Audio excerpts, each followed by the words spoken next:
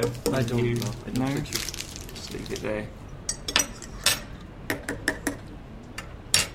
Wonderful. Now, how is it? Because it's from a machine. Yes, it's not great. That's the first thing I'll say. This coffee with isn't very good. No, it's okay, but it's from that machine over there. Yeah. You can tell that it's from the machine. Yeah, absolutely. Yeah. I drink so much coffee. Oh, yeah. I mean, it's just. That's okay though. I mean, I'm drinking it. And it's your source of energy, is it? Not really. No. I would be more a tea person.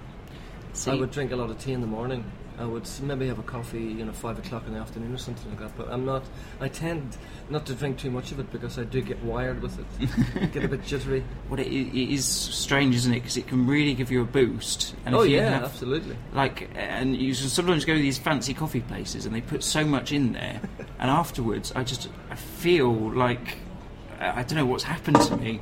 I'm just like buzzing. It's the caffeine, yeah. But I mean, I'm used to coffee, but sometimes it can give you a shock. Absolutely, yeah. Especially if you do like the old, double espresso. And oh no, yeah.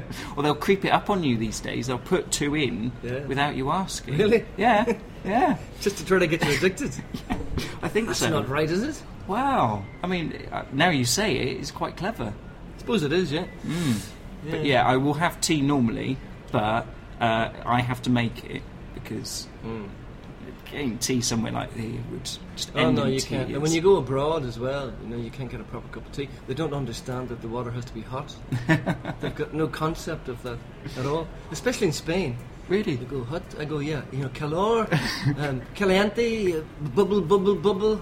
Ah, okay. And then they bring it back, and it's exactly the same. Just this lukewarm. Well, they put it in the microwave, and the cup is boiling. So the cup's like this, but the tea's still cold. It's completely pointless. Oh, it's so strange. Yes, yeah.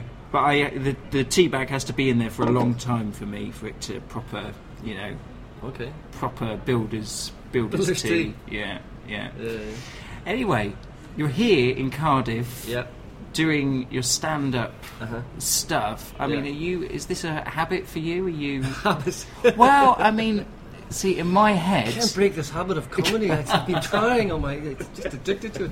Well, you see, the thing is, in my head, you are theatre, one-man show. Yeah, that's true, actually. And I suppose that is true. I'm probably seen more as a sort of... I don't know, they find it hard to pigeonhole me, I think. I think Time Out used to call it stand-up theatre, which I suppose is what it is. It isn't what I'm doing tonight at the Glee Club, I have to say. I'm doing 20 minutes of, punchy stand-up, but which I can do. But I think I prefer to, diversify a little bit and, do lots of things. And in a way, that kind of, it's like a finger in every pie, Yeah. And that, can be difficult. I've had agents over the years saying, but you have to get your profile up in this area, and you can't do so much of this, and you can't do that. And in the end, I end up sacking them. And going, this is what I want to do. So, yeah. But I mean, is the stand-up kind of? Is it what you really want to be doing? I don't know. That's a good question. Probably not. Actually. I mean, I enjoy it. I enjoy doing stand-up, but I mean, I've been doing it for quite a number of years now, and I probably would prefer at the moment to be, say, directing a film or something, which is what I'm trying to do at the moment. I'm writing a screenplay for the Northern Irish Screen. They commissioned me to do a feature film based on my stage play. Right, so you've written it as well. I'm writing it at the moment. They give me a few quid to do it. They said, okay, we like the idea, and here's the money. We do the script and come back to us, and if we like it again, then we can. So I'm over that hurdle, which is a big hurdle, So I mean, to get commissioned is the first hurdle to jump. So I'm doing that, and I get to direct it as well. Yeah, which is great. And are you in it, or? No, I wouldn't be in it. I think to direct and to be in something is just a bit too much. So because you have to have that eye, on things. I mean, I directed 2 shorts, which I really enjoyed. But it's not been for a little while. It's not been for a little while. The last short I did was in 2006, I think. Was that for BBC Two? Or? No, God, no. That was, I think, maybe you're getting mixed up with a play that I wrote about in 1993. Oh, right, wow.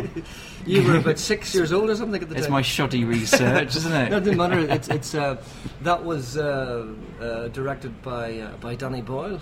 Yes. I wonder what happened to him.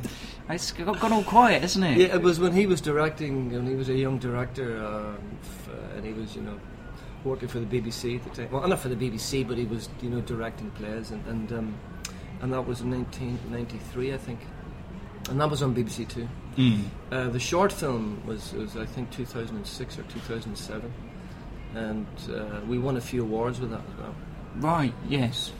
And it's. Were you frustrated that didn't then directly lead on to anything else? No, I mean, I'm not that. I didn't believe that was. That's a very naive thing, because even you get directors, big directors, and they say after they direct a movie, it's like really hard to get something else on. And I mean, if you talk to people like Terry Gilliam, for instance, it's like the hoops that you have to jump through to get the money, to get this, to get that, and you think, well, if you have to do it, if you have to do that, what the hell chance have I got? So no, I didn't. I just keep plugging away. But that short you did, was that kind of totally a labour of love, or had you compromised a bit to get it commissioned? No, not at all. I didn't compromise at all with it.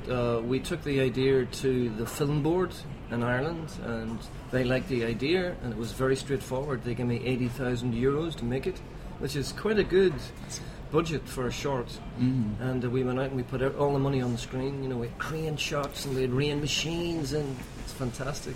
That's what you've got to do, though, isn't it? Absolutely, you put all the money up there. Show the money on the stage, absolutely, as they say. Yeah.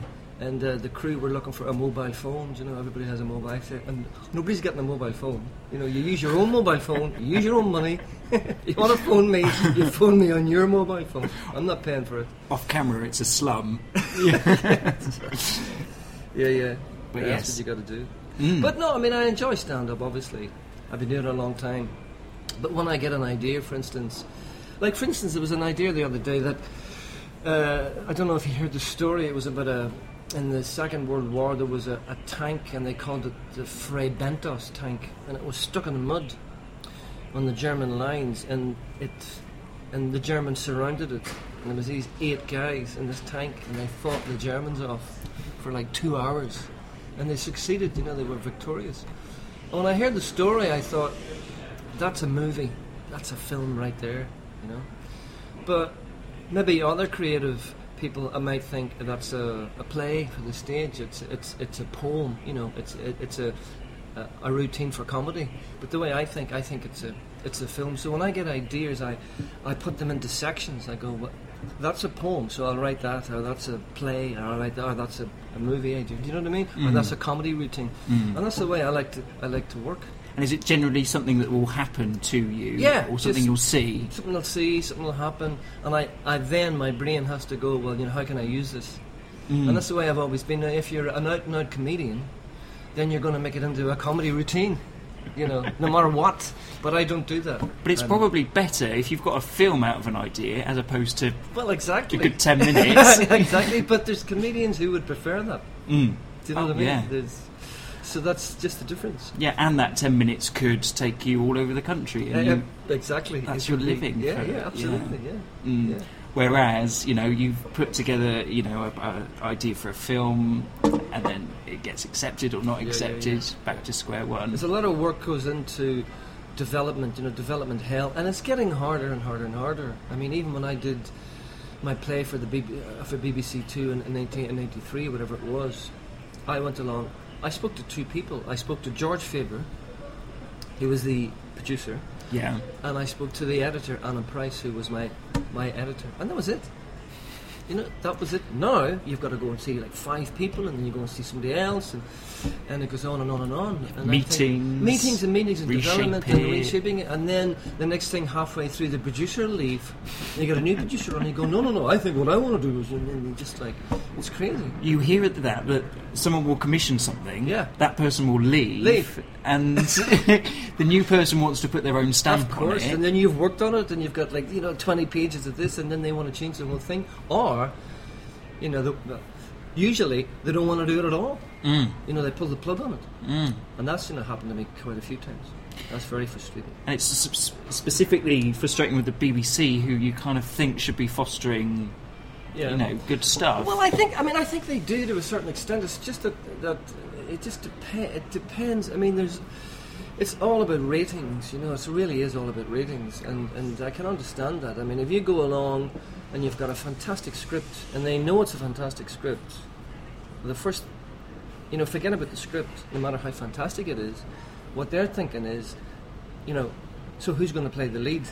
We have to attach this person to this, and we have to attach that, and that's their criteria. That's the way they think, and unfortunately, that's what you need. Because you see, occasionally you'll see a film and it's got Al Pacino and De Niro and people in it, and you think this is going to be fantastic, and it's a piece of crap. You think, well, how did that happen?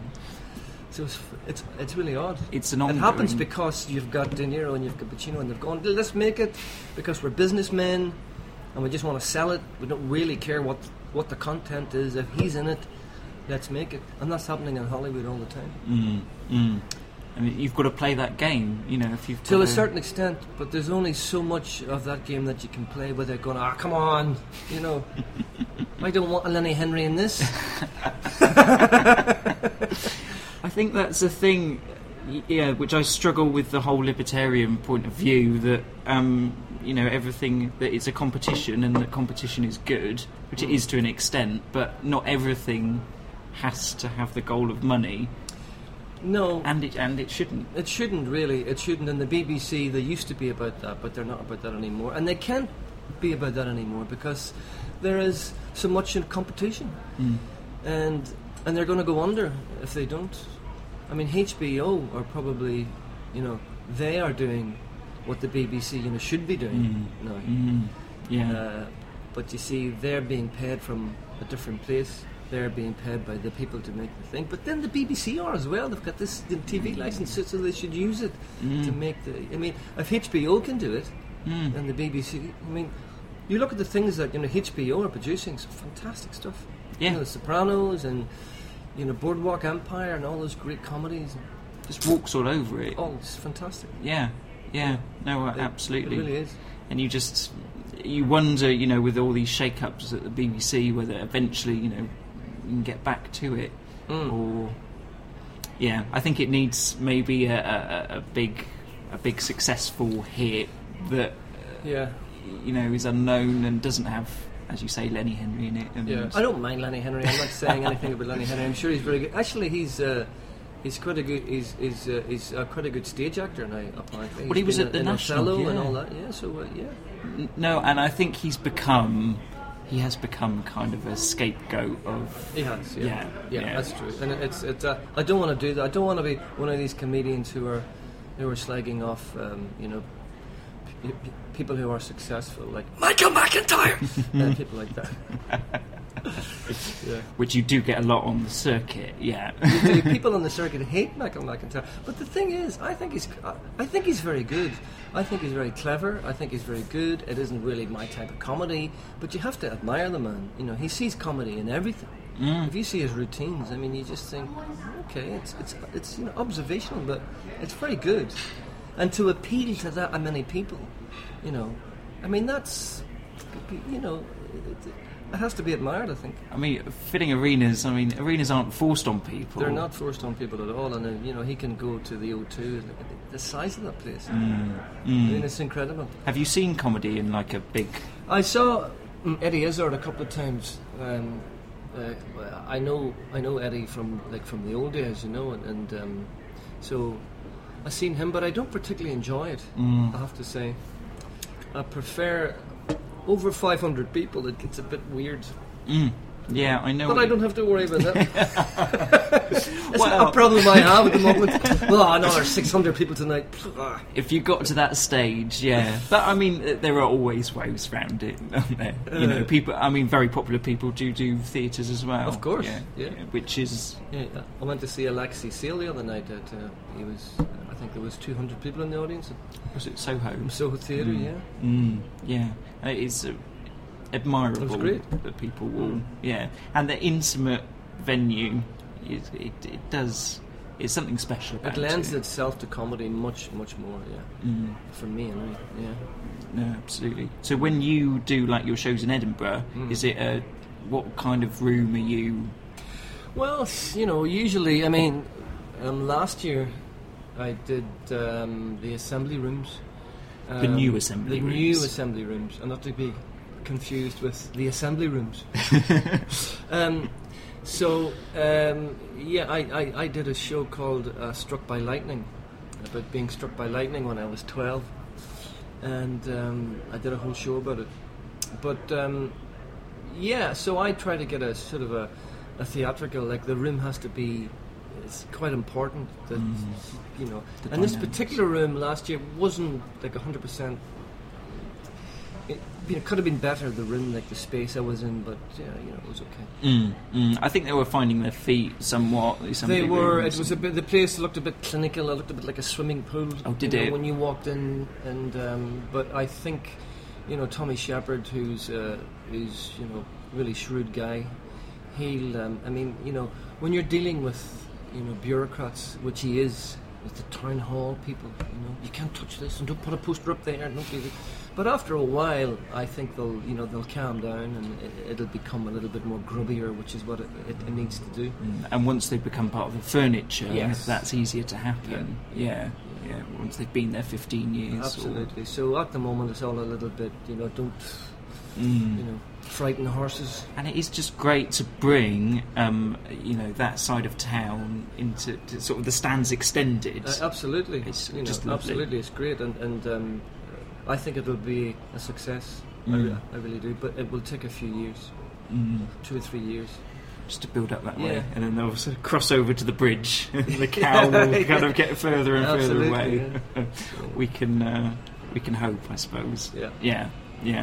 No, I think it's going to be interesting to see what happens to Edinburgh. It is, because every year I say, it's getting bigger and bigger and bigger, and can it get any bigger? And I don't know if they're going to have to put a cap on it at some point.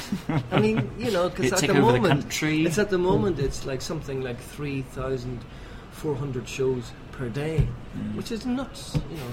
That's bonkers. And unless you have a TV profile, it's getting harder and harder and harder to get anybody to come see your show, because that like the tickets are 20 quid, something like that. And so it's just bizarre the way it's growing. So I don't know. Yeah, I mean, it is difficult that people are seeing, I don't know, when people go to Edinburgh and they do it properly, they'll see 5 shows a day maybe. Yeah. If you're paying 16 quid a ticket. I know. How can you afford that? That's just not. It's just really. So you have to be, like the choice that they have is so immense now in Edinburgh, so they have to kind of pick, and unless you're there with a big beacon on your head going, come over here, and that's not really me, I don't really push it that much. I don't have like a PR machine, and I don't do all of that, so it's kind of hard. You're not going to slap your face on all the posters. No, not at all. I'm not going to. It's completely pointless. Completely pointless. I mean, I remember being at the Pleasance in the courtyard, and there was people going around with a leaflet, going, do you want to come see my show? Because the leaflets, there's a table full of leaflets, and just behind them there was a guy in a boiler suit with a black plastic bag, and he was just scooping on the bag. It's quite poetic, almost. Just, for me, that was just Edinburgh, just right there. Just like the craziness of it. So, but you have. The only thing with Edinburgh for me is that it's a deadline. you know, because you say you're going to do it end of February. That's when you nail, you know, the thing, and you have your title for your show. And then you're committed. You pay your sub to the Fringe thing, and you know you're in. By March, that's it. You know, it's happened. Yeah. And then you have to go. And you know, I think everybody needs a deadline, but Edinburgh really is that's the ultimate. I've had my poster on the wall of the show, and I haven't got anything on paper at all. Nothing. I have an idea. I have a title. That's it. It's like 8 weeks to go. Come on. So it's closer and closer. It's really good for that. And I suppose if you go out there, you can develop the show in Edinburgh, and then you can take it on after that. It becomes, I think, it matures after Edinburgh, as opposed to, that's the final product. That's the final product when you took it there. Yeah. So I think that's the way I use it. It's a working sort of. But less and less people now are doing that. When they go to Edinburgh, like they start their sort of previews, and they get previews in April. I'm going, what? That's cheating. You can't do that. Come on, you swat. But they do. So by the time they get to Edinburgh, they're just like they're bang on the money, and that's what you have to do now. And they come with their airbrushed poster. Yeah, the whole thing. With the classic show, and it's all very slick. Slick, and damn, that's what I have to do, be slick. So are you in Edinburgh this year? I don't know yet. There may be a big project. It's quite a big project, which may happen. And it may not happen. I don't know yet. I mean, I'm very close to knowing. Probably within the next 2 weeks I'll know if it's going to happen or not. Can't say more than that at the moment. Fingers crossed. Yeah, but it's a big theatrical project. Theatrical? Yeah, it's a big play. Wonderful. With at least 10 in the cast. Thank you, my man. Thank you very much. Cheers. My pleasure.